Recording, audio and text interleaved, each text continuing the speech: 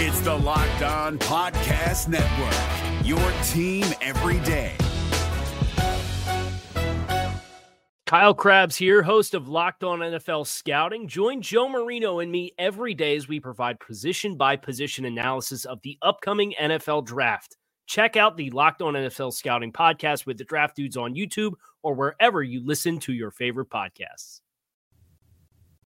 One note will go to the Cavs, but Andy Reid, speaking to reporters, just said, and this is 2 minutes ago, had they won the coin toss, they would have kicked. So they wanted the ball second regardless. So of course they got what they wanted. You know why? Because he's been thinking about this for 2 weeks. He had, and they said that the Chiefs were prepared and ready to go for two if that happened. So the Chiefs would have gone for two. Chiefs would have gone for two had it played out like that. Yeah. So would have been. I mean, that would have been all the drama. And you know what? So I don't know what they call it, but a lot of those plays in those situations are called glass breakers. Like break glass in case of emergency. And every coach has 2 or 3 of them that they never use. Mm-hmm. They're just in their hip pocket for those critical moments. And Andy Reid is so good at glass breakers. He has one for every regular season game. So it changes every game. And then he has completely different ones that you've never seen for that situation there. A 4th and 1 to win the game. Thing, something like that. The game-winning touchdown was the exact same play they used against the Eagles last season, which they did not run since the last Super Bowl. Corn dog. Hadn't run corn dog.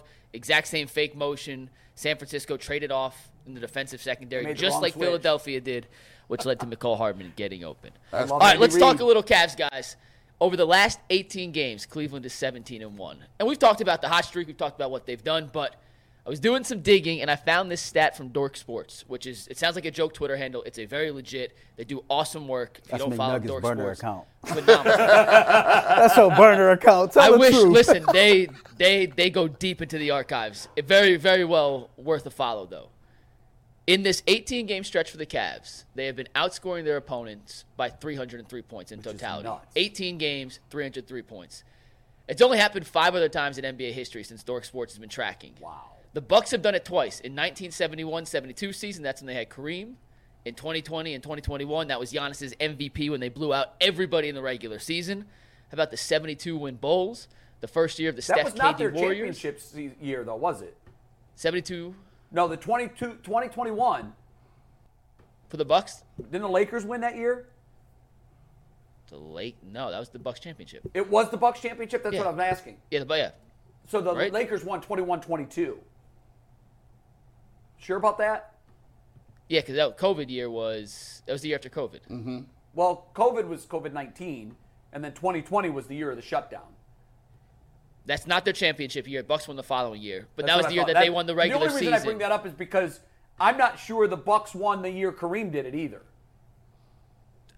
Regardless of whether they done it or not, those are 5 of the greatest teams in the history of the NBA. Kawhi and Duncan. Take it back up, Ant. Steph and KD Warriors, the first year, they won a championship for sure. 72 Bulls won for sure. 71-72 Bucks, I'm 99% sure they won. I'll pull that up in 1 second. Okay. And then the Bucks in 2021, 2020. I'm just trying to figure out, is this some sort of indicator of 4 of the 5, according to Dork Sports, 4 of the 5 had won championships.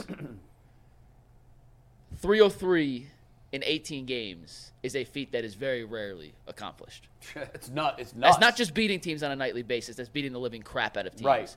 And not all those teams are 17-1. Their one loss was to Milwaukee. They ended up beating them twice in that stretch. It is not only one of the best stretches in NBA history, it's the best stretch in Cavs history. And you can take 180 from me real quick. Of any stretch in 18-game history for the Cavs, their best 18-game plus-minus was 293. That was during who figured this Dork Sports. This is all from Dork Sports, so shout out Dork Sports. God. Do you think the Cavs, so the question is essentially, are the Cavs getting enough credit for how good they've been over this 18-game stretch? It's the regular season. It doesn't necessarily mean they're going to be playing like this in the postseason. This doesn't guarantee a championship by any means. No, but in the moment, is it being properly celebrated? Exactly. Are we giving enough credit to the Cavs for how damn good they've been since the middle of December? No, but I'll say this, man. Nipsey Hussle. Everybody knows Nipsey Hussle was, right? Nipsey Hussle got a famous line that says, man, I don't even trip on the credit. I just keep paying the dues. Like, sometimes you won't get the credit for the work that you put in. Just keep paying the dues, right? The Cavs got big dreams and big goals. And, get to the playoffs, win a playoff series, possibly get to the Eastern Conference Championship, and then see what happens from there. But locally or nationally, if people are not giving you the quote unquote credit, so what, man? Just keep paying your dues. You know who you are. You know what your goals are. You know what you're trying to accomplish. The hell with the credit, man. Keep going out there every single night. Keep playing hard. Keep doing what you're doing. No, we're not giving them their just desserts, and there's a couple reasons. One is, whether we like it or not, we've been jaded. To me, we've had the best basketball player ever to play in this city. And when you have the best basketball player ever to play basketball, it's like saying if you go to Chicago and say, hey, the Bulls are in 5th place, are we giving them enough credit? They ain't trying to give you no credit. Like, they saw 6 championships. No, they're not going to give you no credit. They may, even with Derrick Rose was there, like, they was good, but they was still not saying that they was nowhere near what the Bulls was. I think the same thing goes into what we talk about here. We went to the finals 4 years in a row. We did win a championship. We did play the Golden State Warriors, who probably had one of the greatest teams ever assembled. So it's kind of difficult for me to be like, all right, let me look at Max Strus and, some of the guys in Isaac Okoro and be like, oh, my goodness, this is the craziest thing I've ever seen. No, the only way we're going to give them credit is if they establish something and become consistent in what they're doing, not just a flash in the pan. So if they can go this year, ball out, say, for instance, get to Eastern Conference Finals and lose in 6-7 games, now they got some money in the bank. Now we know, okay, this is what this team is like. They play hard. They're not gonna fold in the playoffs. It's just about making shots. That's nasty. That's a nasty shot. That is a nasty shot. I love the Nipsey Hussle line, by the way. And by the way, just to clarify, all 5 of those teams did win championships. Yes, we actually had our years wrong on the COVID year. Right. COVID was 1920. All 5 of those teams on that list, along with the Cavs, right, who are yet to win a championship, are NBA champions. Now, look, so history tells us that is an indicator of winning a championship. That's been done 5 times in NBA history, and 5 times they've won the Larry O'Brien. That's great. Here's why they're not getting their credit. We saw this movie last year in the regular season. This one's a little bit better, but we saw it. And then, when all eyes were on them for 4 games, they laid a major egg. They were the disappointment in the playoffs for me, because I knew that Knicks were a tough matchup for us. I thought if we lost, it's going to go 5 games and all the games would be close. Mm-hmm. I couldn't figure out what happened to that regular season Cavs team once the playoffs started. So we talk about Patrick Mahomes, and you know what you're going to get. You know. He's going to be steady. He's going to be great. When the moment is its biggest, he'll be his best. Mm-hmm. Last year, when the moment was biggest for the Cavs, they were their worst. So I'm not going to buy fool's gold again. I'm not saying they're going to flame out again. What I'm saying is I put my hand on the stove last playoff season, and I still have scar tissue on my hand. I got burned. I'm not willing to touch that stove again until I'm sure that it's not still red hot. So this Cavs team is doing all they can do in the regular season. They're not even the 1 seed. But they've looked really, really good over the last 2 months of the season. I need to see it in April. I need to see it when the real lights shine. I need to see this same Cavs team. If they continue to play like this, I think they have to be considered a championship caliber team. I'm not predicting the championship, but when you're a 2 at the All-Star break, in most situations, you're a legitimate contender. So go win in the postseason, and you'll have my attention. Let me play devil's advocate, though. Last year, they played a specific style of play. Last year, they was way less physical. They looked like they was way less. They was way less aggressive. And now they did some changes. They went and got some shooters, right? Those shooters have paid dividends. The guys that was playing weak last year, not playing so weak this year. Your superstar has showed up and is playing better than he played last year. And you was the 4 seed last year. Now you're the 2nd seed. Well, they're only, if I'm not mistaken, they're only a game from the 5th. So they're only game from the I think they're 2 or 3 games up from the fifth now. So it's pretty close. It's tight. If they, and I saw Boston play last night. Boston got, a lot of guys. They got Holiday, you got Porzingis. They still got Horford, obviously Brown and Tatum and White and all those guys. Like, if they can get to a point where you 2 games out of first place and the Celtics already have won 40 games, the Cavs got the second best record in the league.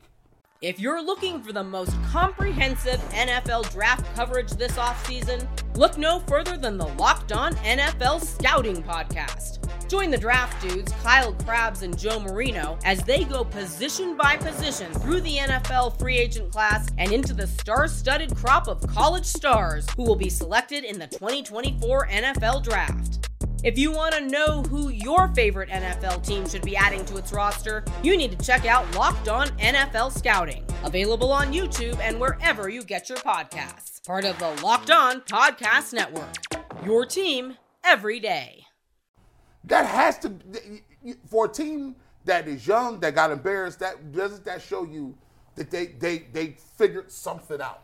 I mean, I think that it's funny because I said this yesterday when me and Mike went live. I believe in humility before honor. And usually before you kind of reach the pinnacle, reach your goal, or become successful, you go through some hardships. Sure. You go through some growing pain. You go through some tough times.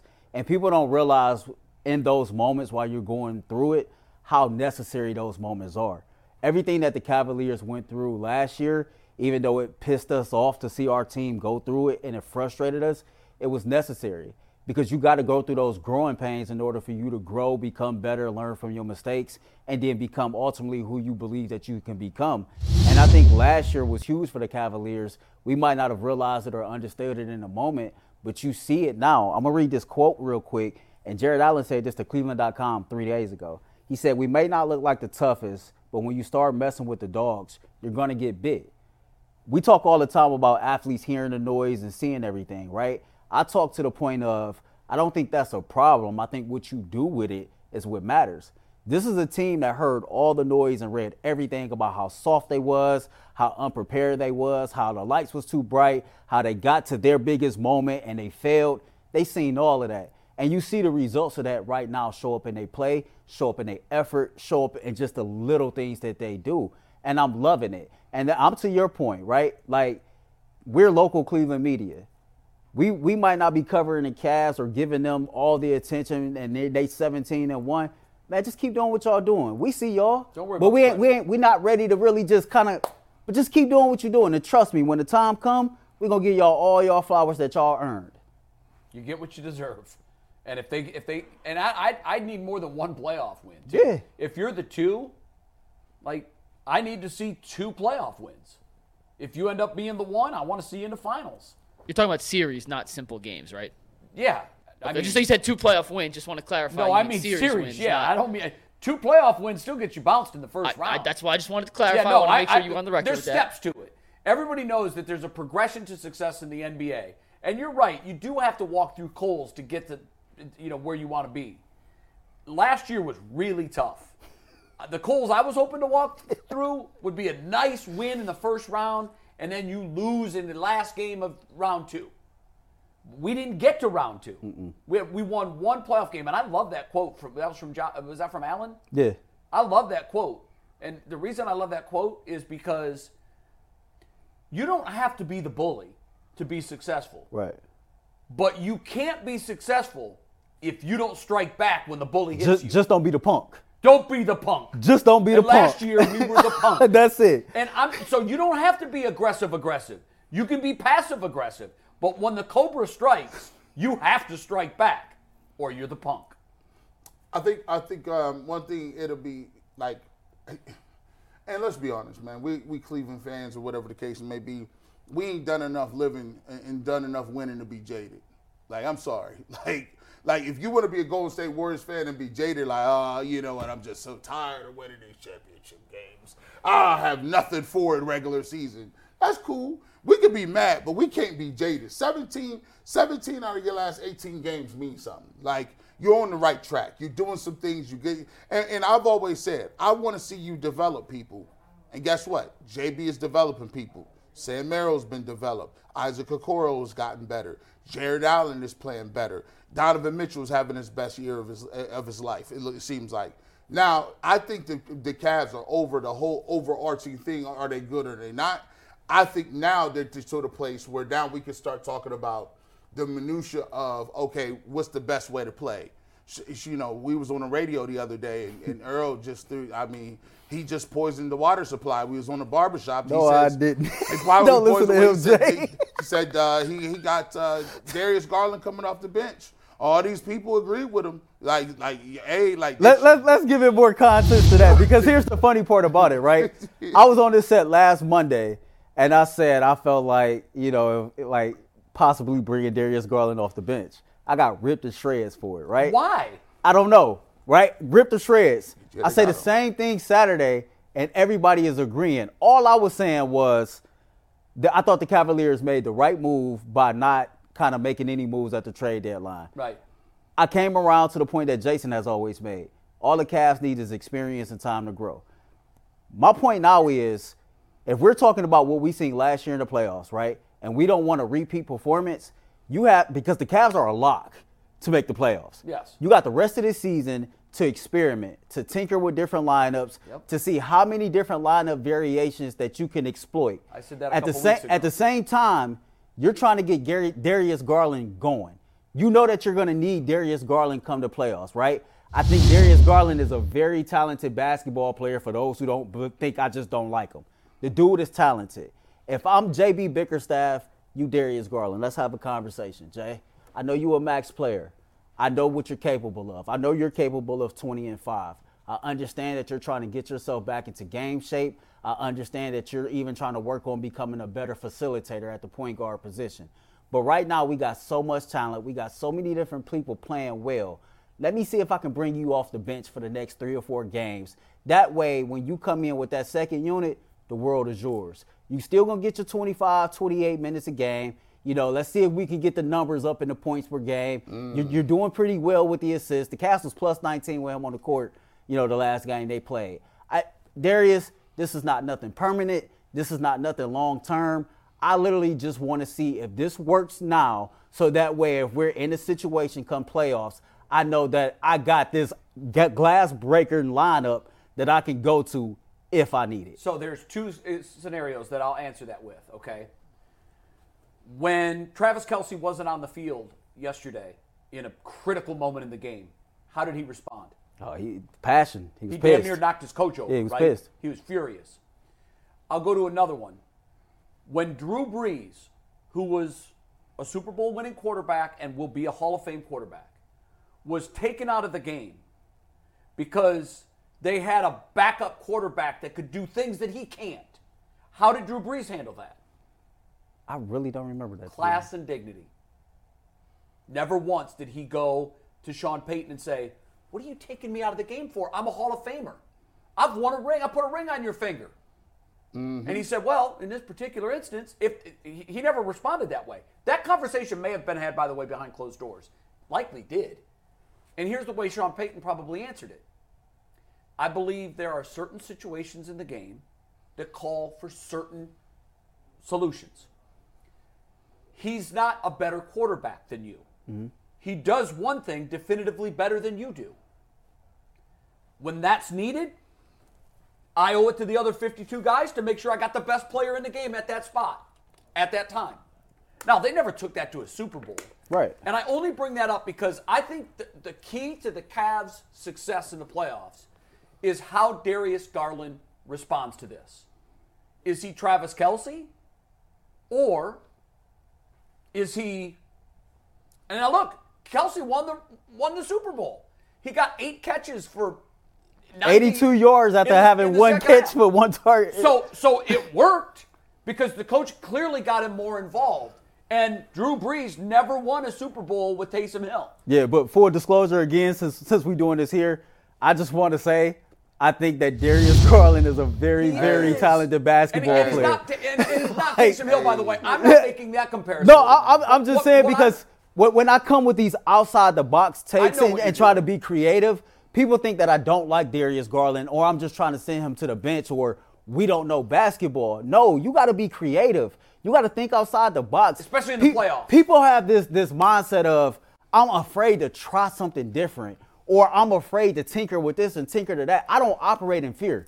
That's not who I am. No. And so, of course, my mind is going to go, I need to get you going. I know I need you, right? I love the fact that you're becoming a better facilitator.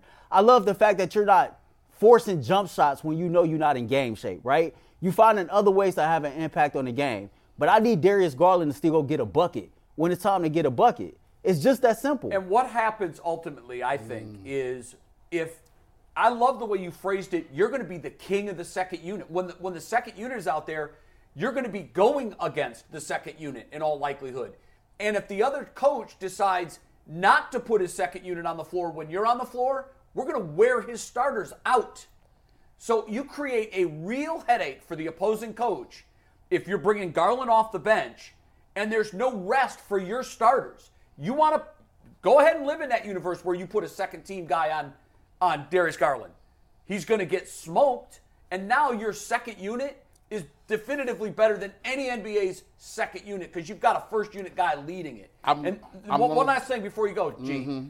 I believe that I know it's outside the paradigm thinking, and it's definitely not the way you want to do it. Per that standard, the Cavs have never played better in the regular season. Not even with LeBron James for all those years were they plus 303 in an 18-game stretch. How big of a factor was Darius Garland in those last 18 games? I mean, they haven't lost since he's come back. He was out for how many of those 18 games? 12? Yeah, I think they're 6. So 2/3 of that stretch, Garland wasn't on the floor. And when Garland has played, he's clearly not, I mean, he's had moments, but he hasn't looked like Darius Garland pre-injury. That's because the Cavs in his absence figured something out. And what they figured out is this is what makes them the absolute best team they can be. I hope Darius Garland throws his arms around that and accepts that. I'm not saying you bring him off the bench all of the time, but there will be matchups where the other team's second unit is at a distinct disadvantage if Garland's on the floor. It was so funny because I literally said just 3 or 4 games, just to experiment. But again, to me, people get so outraged because they don't know how to think outside the box. People want to stick with the status quo. People got us bounced. People are more concerned about public perception than they is experimenting and trying different ways to get to your ultimate goal. Right. Again, I don't operate in my fears. I don't give a damn what the masses think, how they feel about things, right? You got to be willing to step outside of yourself and at least try something different. And if you're not willing to try something different, then that says a lot about you. That's a lot of stubbornness, right? And again, it's just a situation. 9 times out of 10, the man probably is never coming off the bench anyway, right? Right. It probably won't happen because even in the NBA, they're going to say this is a max player. Sure. He can't be coming off the bench. But for everybody who feels like it's the worst idea in the world, I would tell you, man, you got to learn how to think outside the box and stop going about everything like you do every single day. So the poll got 27,000 views. Now, they was on you. They was liking it at first. But as you know, as time goes on, sure. So 59% of the people with this tweet. What poll are you talking about? This poll that Tagboard refuses to show the results, but this is the poll that G put up. There's actual results to this poll, which G will read you, but this was the tweet he put with the options, yes or no. Would you bring Darius Garland off the bench on a limited basis for 3 to 4 games to get his rhythm? 41% of the people said yes. 59% of the people said no. 27,000 views. And over 1,200 people responded to the poll. Now, when you go and look and you take a look at some of the numbers that we talk about, the numbers that accompany them are slightly scary a little bit. Now, Darius Garland obviously does not have his feet underneath him, right? He doesn't have exactly his feet what he's averaging. He's averaging 18.8 right there. But if you go back and you look at the last, since he came back. He got 19 points his first night back, 3 assists. At Memphis, 9 points, 7 assists. Against San Antonio Spurs, 4 points, 4 assists. Sacramento Kings, 11 points, 5 assists. The Wizards, 13 points and 4 assists. Brooklyn, 14 points, 7 assists. And the Toronto Raptors, 11 points and 8 assists. So he's hovering around about 10 points or so. A clearly diminished role. That's the point. And they're 7-0. That diminished role, and he's 7-0. Now, when you look at the salary rise, right, and we talk about it, hey, look, basketball players to me is the most sensitive people in all the world. It's only they're an elite group of people. They play AAU. They hang with only 5 or 10 of them, and it's a different world. Darius Garland, in terms of what he makes, is an elite guy. $34 million. Now, mind you, that's a year. Guess who else makes that type of money? John Morant, he ain't coming off the bench. James Harden ain't coming off the bench.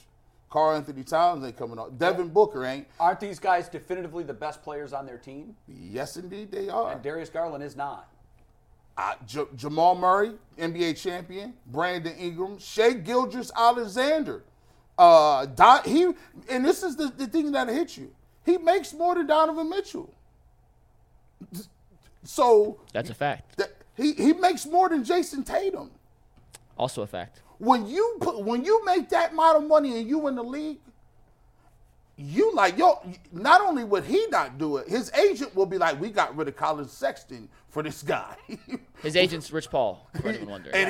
And his name's Rich Paul. He'd be like, coming off whose bench? Darius Garland, I don't care if he averages 5 a game. My client is not, because you know how I go in the league, Jay. If you get bounced from one team where you was the man, people start whispering.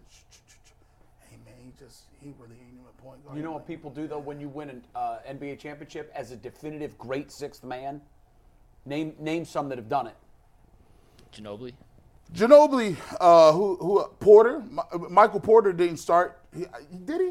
For the Nuggets? But he started last year. He did last year. Now think about it. You done already moved him in your mind to 6 man. You see? And I'm not saying definitively 6 man. I'm not.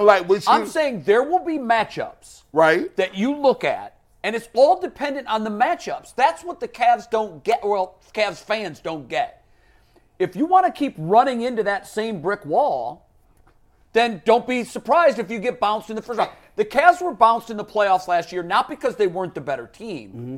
They lost the matchup game with the Knicks. They had no answers. What I'm saying is there will be series where you just look at things and say, whoa, they got nobody to handle Darius Garland in their second wave. So once they go to their second wave, I'm giving my star a breather, and my team probably just got better. Because Garland coming in for him to now do what Mitchell was doing is doing it against an inferior defender. And now, all of a sudden, the coach is going to look at his rotation, and his second wave is going to end up being 2 minutes instead of 4.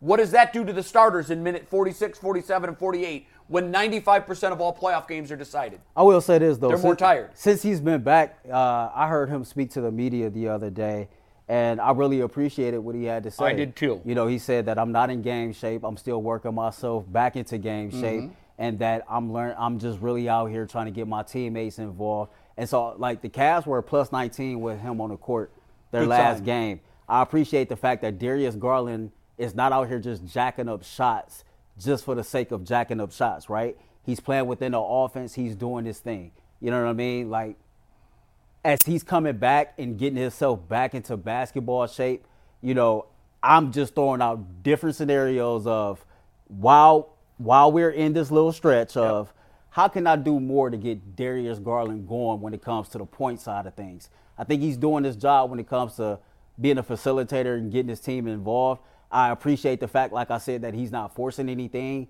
while he works himself up back into shape, you know, but it was just a thought. Maybe or maybe not, this can be a confidence booster for you, you know, as you come back next couple games and we playing some bums and you the leader of the second team. Now you back to dropping 24 a game. Next thing you know, you back in the starting lineup and you dropping 24 a game there. You know, it's not the worst thing in the world. Together. Yeah, that's what it comes down to. Are you seeing some McNuggets in his game that would be alarming, or you just figure it's just a matter of time? No, he's working his way back. You know, if you to Earl's point of matchups in the playoffs, like, they're undersized when they play together. Some of the teams in the Eastern Conference have supersized lineups. If Garland's not closing a game at any point, it's probably because defensively they have 2 6-foot guards playing against 4 guys that are 6'8" or bigger on New York or Boston. So or that's something like matchup that. driven. Yeah, so maybe it's matchup driven. But I don't think, I still think at the end of the day their best lineup includes Darius Garland. Offensively, those two are their 2 best playmakers with the ball in their hands. We'll find out. And in the playoffs, when teams do scheme, you usually have to go to secondary options. They try to take out what you do best. So Garland brings a ton to the table.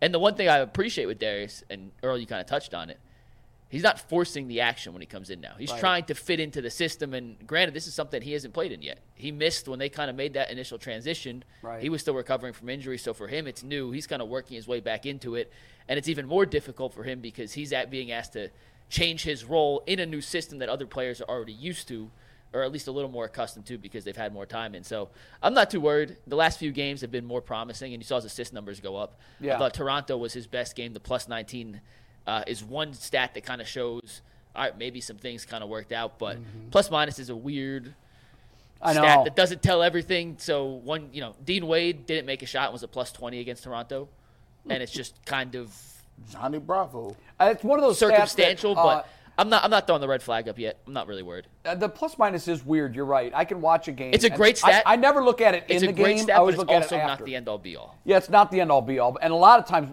not more often than not, but a lot of times, I'll look at the plus minus when the game is over, and I'll look at the box score and go, wow, he was -7.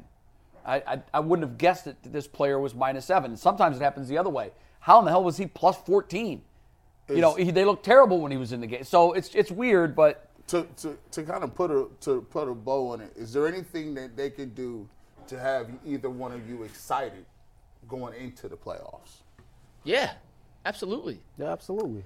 Yeah, but again, to me, it's all fool's gold. We learned it last year more than ever before. When a 52-win team flames out that spectacularly in the playoffs, anything is possible. I'm excited now. Like, I'm a Cavs fan before anything. Like, I'm gonna be excited. I love the way they're playing now. Like, I'm excited to see them play now. They play Wednesday. I'm excited for that. Like, as they keep this thing rolling and going to the playoffs, hell yeah. Like, fandom eventually will take over. I can't sit up here and give no pretty critique answer of they need to do X, Y, and Z. They're winning. They're having fun doing so. They look damn good doing so. And as a fan, I'm excited to see it. Just stay consistent with it. You know the one thing that can make me most excited? Stay out of the Knicks' crosshairs. That's why the 2 is so important. Right. Because the Knicks, I think, improved themselves more than anyone at the trade deadline. And for me, you start looking you're doing the reverse math. Well, if we're a 4 and the Knicks get the 5, But if we're a 3, it's less likely you're going to see the Knicks because I think the Knicks are going to finish in the second half better than they did the first. But you could also see the Sixers and Joel Embiid is back. Well, the thing with them missing Joel for so much time scares me that if Philly drops far enough, let's just say the Cavs finish in the 3. Because I do think at the end of the day, it's, for me, Boston, Milwaukee, Cleveland, although Milwaukee and Cleveland are close. But if Cleveland finishes in the 3, the likelihood is you won't see the Knicks, but you could see Philly if they fall far enough without Embiid. That's not a first-round matchup that suits you. I will be excited if, here's the way I looked at it. I always assume, to me, on paper, the Milwaukee Bucks, when you have Lopez, when you still got Middleton, you still got Giannis, and you got obviously Dame Dollar. I feel like they just got a better roster. You know what I'm saying? It's the highest end. But if you could tell me the Cavs is going to be in the second seed over them and almost win 60, if they win 60 games, I feel like you got to be. At that point, we ain't seen no 60. What are they on pace for, 55, 56? If they win 60 games, G, that means the rest of the season they can only lose 4 games. Yeah, that ain't happening. So for them to go 60 right now, they are 35-16. They'd have to go 25-4 to end the season. Yeah, that won't happen. You know what's so funny? You look at the schedule coming up. They got bums coming up too. They do got a very easy schedule to end, but they've got Philly 3 more times. They got an easy little schedule. I'm like, dang, they How might much win. of this 17-1 run do you attribute to the schedule? Because they have had Milwaukee twice, but the schedule has been very kind. The schedule helps. obviously, but they've been playing really good basketball. They're number 1 in net rating. They're number 3 in offense. They're number 1 in defense. Well, when you're playing bad teams, though, it's but I'm just saying it's not like it's flukes. And the thing we talked about, I wonder what the winning percentage is of the teams collectively over the last 18. I can't do that math off the top of my head. But no, I'll say this, and we'll move on in a sec. 2 things that are different about the Cavs this year than last year. One, they don't just have one way to win. Last year, if Donovan Mitchell had an offensive game, they struggled to score 105 points. They had to win defensively. This year, they can beat you defensively. They can beat you offensively, more versatile. Secondly, most cases, there's been a few blips. They're not playing with their food. They're beating the crap out of bad teams. That's part of the plus 303. Sure. The average margin of victory, they have 6 games in this 17 out of 18 where they haven't trailed by a single point. They're not just winning. They're crushing bad teams. Let me ask you a question. Of the brain trust that you call friends, you've got people in high positions that you're friends with in the NBA.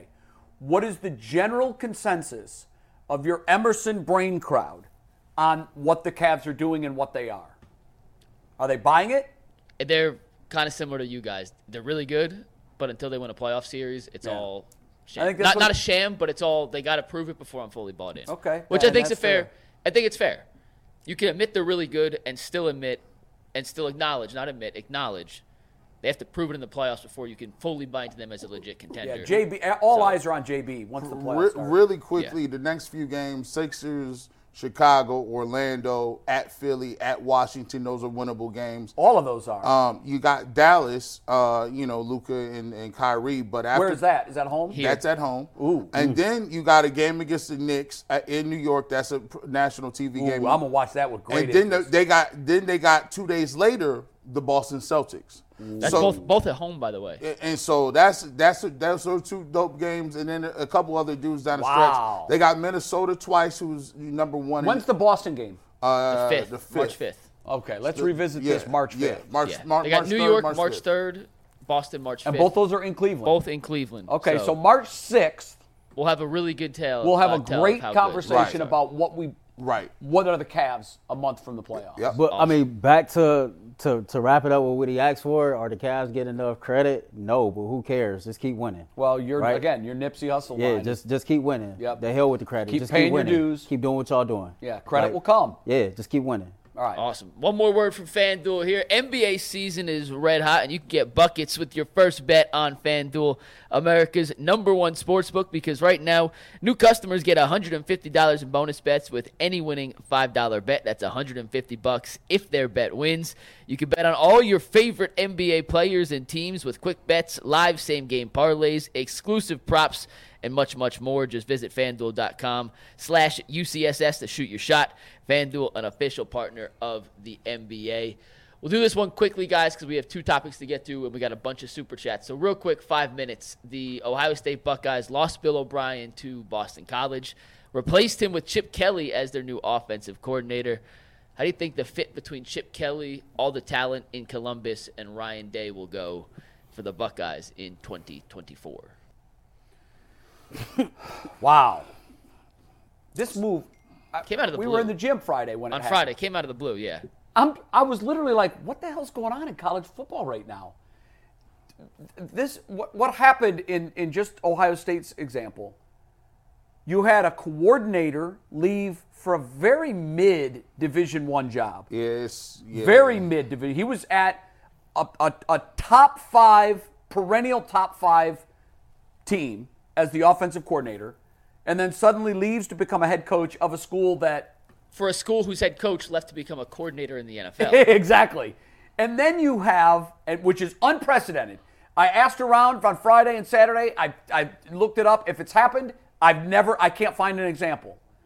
You had a head coach who has extensive experience at both the NFL and collegiate level leave. Now, I'm not going to call UCLA a blue blood program, but they're a very decorated program. He left the head coaching job to become an OC at Ohio State. And you were already playing Ohio State. You're in the conference. You're in the Big Ten. I still can't get my mind around this. I love it.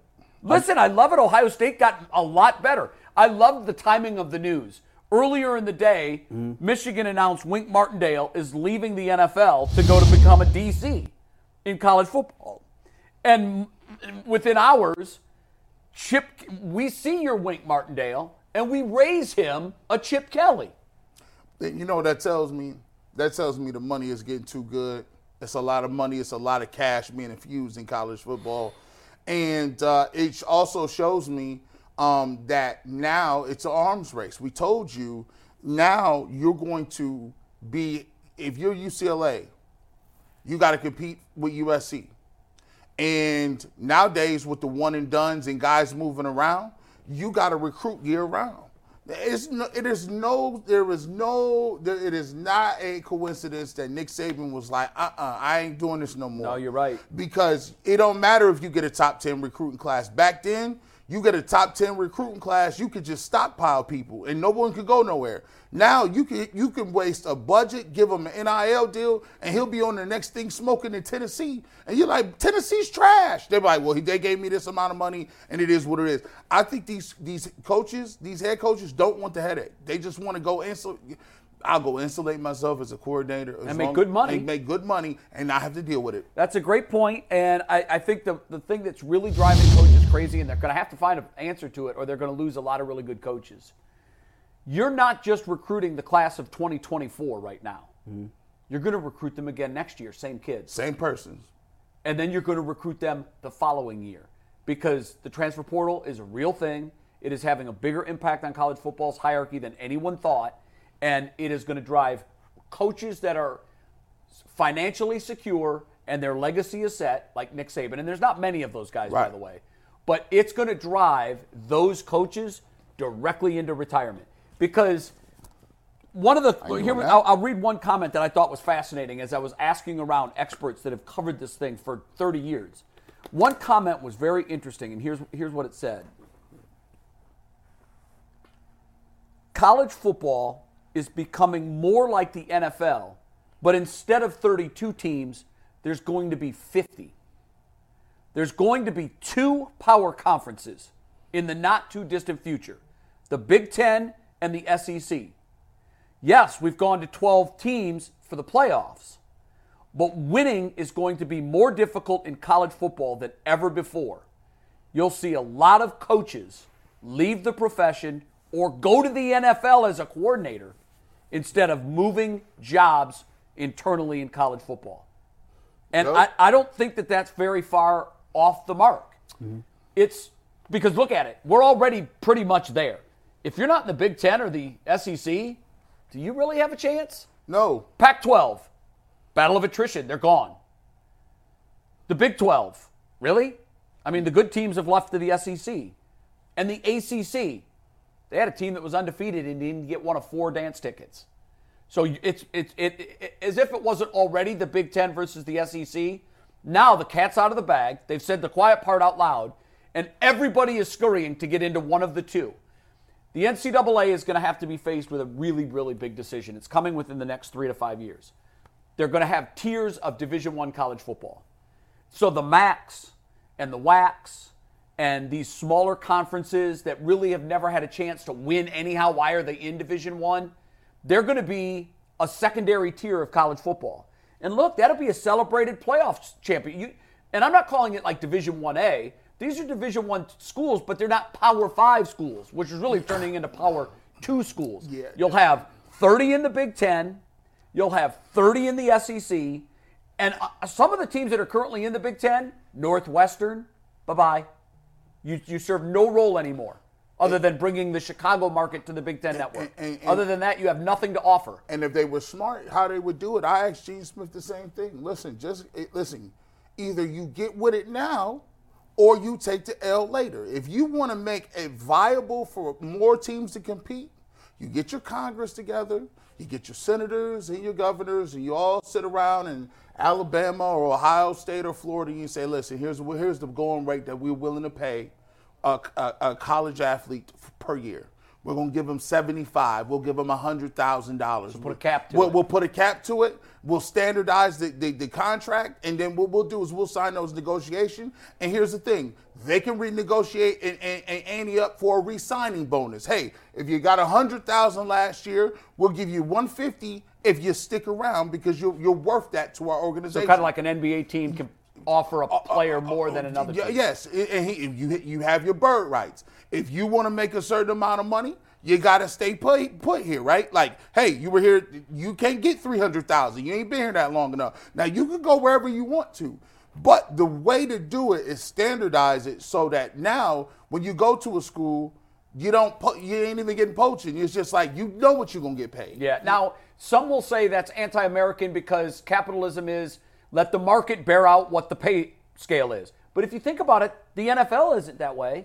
There's a salary cap in the NFL. We've put a limit on how much people can make. And that ain't got nothing to do with the NIL. Gatorade, totally different. Gatorade can give you an endorsement, and that's just part of what you negotiate. Now, but that's for the regular kids. So if I'm the regular kid and I'm a backup rotating defensive tackle, and I'm at Ohio State, yes, I could go over down to Florida, but I could go down there, and now I'm only making $100,000.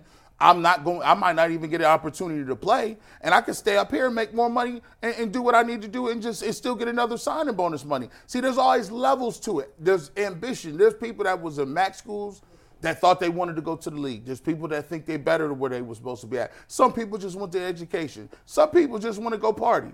Like, it's all kind of levels of people in your team. Would you be okay with this? Each team you can give one max deal, whatever that is, $2 million a year. Mm-hmm. You can give two second-tier max, $1 million a year. Mm-hmm. And you can give three third-year deal, $750,000 a year. That would keep anybody from going Operation Stockpile with some wealthy donor just writing $10 million checks left and right. And at least there's some salary cap, some structure, and that will ensue the integrity of competition. And regular guys get you $100,000 or whatever you're gonna give them. Just set those pay scales.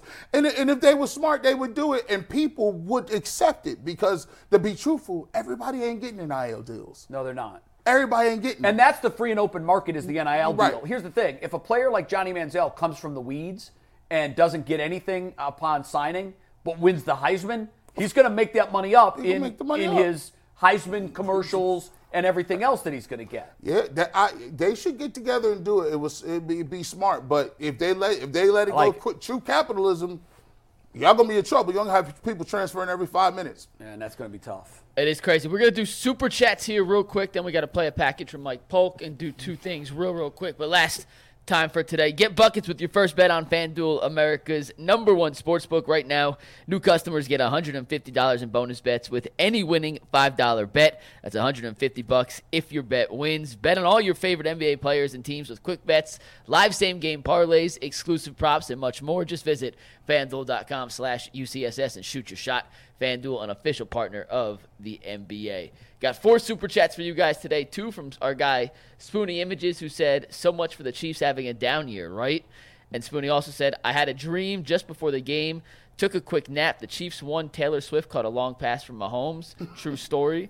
Zach Huffman said, Mahomes is not the GOAT. How quickly we forget about Tom Brady. To be honest, I blame Josh Allen for the Chiefs being in this game. And Brody's bottom line says Anthony Edwards is the best player on Minnesota. I agree, Brody. He is the best player on the Timberwolves. Last week, we got the report from the Northeast Transportation blog that Jimmy Haslam bought land out by the airport as a potential spot for the Browns to move. And our friend Mike Polk did a little story on it. So let's listen to Mike Polk, and then we'll talk about the potential of the Brook Park Browns. What's up? Right now, I might be standing where the 50-yard line could be at the new Browns Stadium. You can almost feel it, can't you?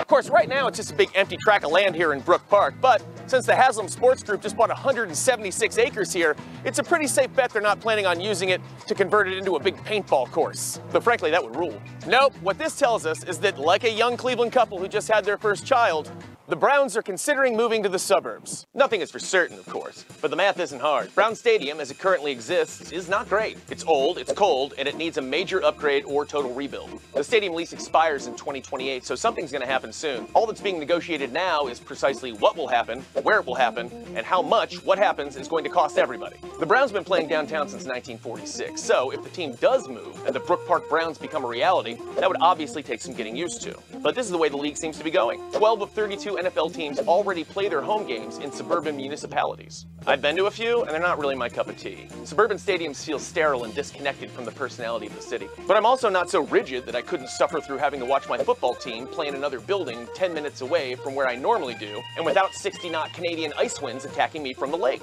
The good news for the Haslams is that either way, they win.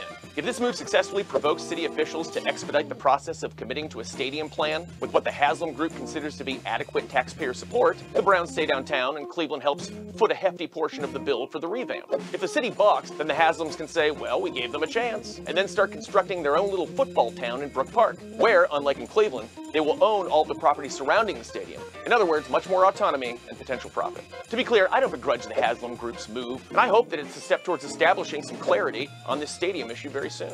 And whether they stay downtown or move to Brook Park, I personally think the best PR move that the Haslam Group could make would be to fund the entirety of the project themselves and not rely on taxpayers from one of the most impoverished major cities in America to subsidize their incredibly successful business. This is not me begrudging the success of the Haslams, and it's true. They've done a lot of good for Greater Cleveland. But it's important to remember that Greater Cleveland has treated them pretty nice too. The Haslams purchased the Browns back in 2012 for just over $1 billion.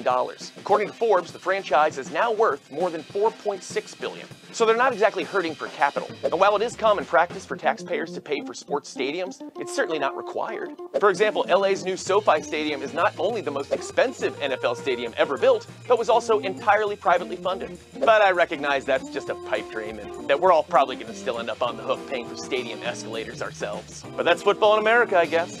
And I've repeatedly proven to be shameless in what I will endure in order to support this team, no matter what part of town they play in. This is unapologetic Brook Park Browns bro Mike Polk for 3 News. Brook Park Browns bro. The thing that stands out to me most about Mike's report, which was terrific, by the way, because I thought he got right to the nuts and bolts of the issue. At the end of the day, if he's going to ask taxpayers to subsidize any of this, here's why it's a bad look. He turned $1 billion into $4.6 billion, and likely that number will be $6 billion before long. He did that on the backs of Browns fans. That's how he has added $5 billion, if that valuation continues to rise, to his net worth. How does a man who just invested a couple $100,000 in one of Cleveland's sports team's main competitors to buy part of that, then ask those same Cavs fans to write him tax checks when he's got a net worth of over $5 billion? It's not a good look. And the fact that LA was able to subsidize their entire stadium through private funds tells me if they did it in LA, they can do it in Cleveland. Even if Haslam has to pay for the bulk of it himself. You want a new stadium to add more worth to your team that the city won't own? It will be yours? Build it. I don't know how true this is, but I heard the Ford family, or who owns the Detroit Lions, they funded the stadium building themselves as well. I told G this Saturday, and I can be totally off base. The fact that Jimmy went out there and purchased 176 acres of land told me that he was kind of tired of the back and forth. He just want to get this done, is basically what I'm trying to say. Do you think he did that for leverage for the city? I think he did it for leverage, definitely. I definitely think so. I think it's one of those, he didn't have so many different meetings with city council and the mayor and things like this. And he's like, man, you know what? This back and forth on what we going to do, let me just go ahead and spend my money, go get this land. And if I got to do this myself, I'll do this myself. Either way, I just want a new stadium. I really don't give a damn about how it get done, who pay for it, how you go about it. And that's why I think most fans are. I just want a new stadium with a retractable roof. What if you have to pay for it with tax money? I pay for everything else with tax money now. I mean, I'm a working Ohio City, Cleveland. I pay for something in some way, shape, or form with tax money. Right. But brand new stadium, retractable roof, natural grass. If you put it in Brook Park, you got a connected, I think there's 4 major highways that connect. You can build up around it, like, whatever. Just do what you got to do. you know, we look at it. I'm pretty sure, just like Jeff Bezos and all the billionaires, they're not paying no taxes anyway. No. They're not paying taxes. They're you know, when you get to that level, you know, it's the trickle down theory. Okay, well, let's, you know, we're gonna give you tax breaks because you employ a lot of people, and usually people of that wealth tax bracket don't pay much. Here's my problem. And my thing is this: if say for instance, you know what I'm saying, I loan you $50, right? But then you say, okay, I got you back, I loan you $50. But then the next week when you get paid, you got Jordans. Where you get them Jordans from? You can't get no Jordans before you pay me. He's like, I got them for a good price. You just went and bought the Milwaukee Bucks. You can't buy the Milwaukee Bucks and then come to me and say, I ain't got no money. You just bought $300-400 million of going rate for that. You could have said, if you really wanted to upgrade, listen, you can't do renovations to this house and then go get you a new mortgage at the same time. The bank looking at you like, you either choose one or the other. So my thing is, yeah, I want a new stadium too, but the political nature of it is, if it's it's re-election time. Sometimes them constituents don't be signing off on that. They say, where else could this money be going? Well, the other thing that Mike said in his piece is you're going to ask, this is going to be the truth of this. You're going to ask the most impoverished city in the country by some metrics to pay for a house for a billionaire so he can continue to add to his wealth. There is something that is rotten about that statement. If you're looking for the most comprehensive NFL draft coverage this offseason, look no further than the Locked On NFL Scouting Podcast. Join the draft dudes, Kyle Krabs and Joe Marino, as they go position by position through the NFL free agent class and into the star-studded crop of college stars who will be selected in the 2024 NFL Draft. If you want to know who your favorite NFL team should be adding to its roster, you need to check out Locked On NFL Scouting, available on YouTube and wherever you get your podcasts. Part of the Locked On Podcast Network, your team every day. And you got it. And by the way, I know you said, hey, I'm paying taxes anyway. They might as well. Wouldn't you rather? Could you imagine what $1 billion would do for Cleveland City schools? Ooh. With our police department, which is sagging in numbers, and as a result, our crime rates are through the roof and raising like never before. So at some point, Mayor Bibb's going to have to make a really hard decision. Everybody in Cleveland cares about the Browns. That's why Mike's right. In the end, it'll probably be struck, a deal between the Browns and the city of Cleveland. But it's just, it makes me feel really dirty to think that how could that other money, it's going to cost $2 billion if they build it. Mm-hmm. How much are they going to ask Cleveland taxpayers to pay for? What could that money do? Just like you said, you don't care how much Deshaun Watson makes. Right. You don't care about that. Well, we all should, because that's that much money that we don't have for Operation Stockpile. It's hard to operate and stockpile a lot of talent when one guy is going to make $65 million against cap next year. So fiscal responsibility is hugely important to the success of every business. It's also important to the success of any city. And our city does not need to be spending hundreds of millions of dollars so a billionaire who bought one of our competitors in another sport can get tax-funded money for a stadium. And he ain't paying no taxes himself. It's a good setup if you can get it. Right, I love it too. Black History Month. Yeah, man. Earl. So, you know what we do here at the Ultimate Cleveland Sports Show, man. Number one diverse sports outlet that you're going to find in the city of Cleveland. Today, on Bill Russell's birthday, we're going to honor Bill Russell. He was the first black head coach of a major pro sports team in 1966. He also was the league's first black MVP in 1958. In 1968, he also became the first black man to coach his team to a championship. And so today, you know, we just want to honor Bill Russell on his birthday. With it being Black History Month, man, like the impact that he had, you know, for people that look like me, and the encouragement and the motivation and just being an inspiration, like it can never like be forgotten. People like Bill Russell is a true pioneer, a true legend, a true GOAT in every form and fashion of the word. And it shouldn't be missed that even though he was one of the first player coaches, and as they traveled, Bill Russell couldn't even stay in the same hotel as his team. Yeah. So that is not missed upon me. And by the way, that this is just one generation. You know, we talk about a lot of things like you know, segregation wasn't that long ago. Like they were still playing basketball back then. Jim Crow was alive and well, and it just goes to show you that we've come so far, but. There were some things that happened back then that you say, wow, I can't even believe that happened. But you got to remind yourself. You got to remind yourself that we have come far, but you also have to remind yourself that there's some things that we need to take care of, too. Mike, real quick, I want to say this. We got like 45 seconds before we close. So I'm not going to say any names on this, but somebody I know live in a different state, you know, trying to kind of get in the media game, and their children, one of their kids had read something in the chat that was said about the dad, and the child tried to harm himself. And so I'll just say this to people, like, when you try to be mean, when you try to be cruel, when you say certain things about certain people, you never know who you're impacting that's kind of like connected to that person. Spreading love really don't cost a damn thing in this world. Don't be a bully. Like you don't have to be that person, man. Just be careful, because it's a child somewhere that tried to harm themselves based on somebody that's simply being mean.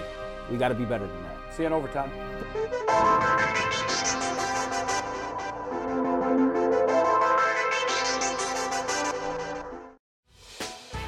Hey, Prime members, you can listen to this Locked On podcast ad-free on Amazon Music. Download the Amazon Music app today.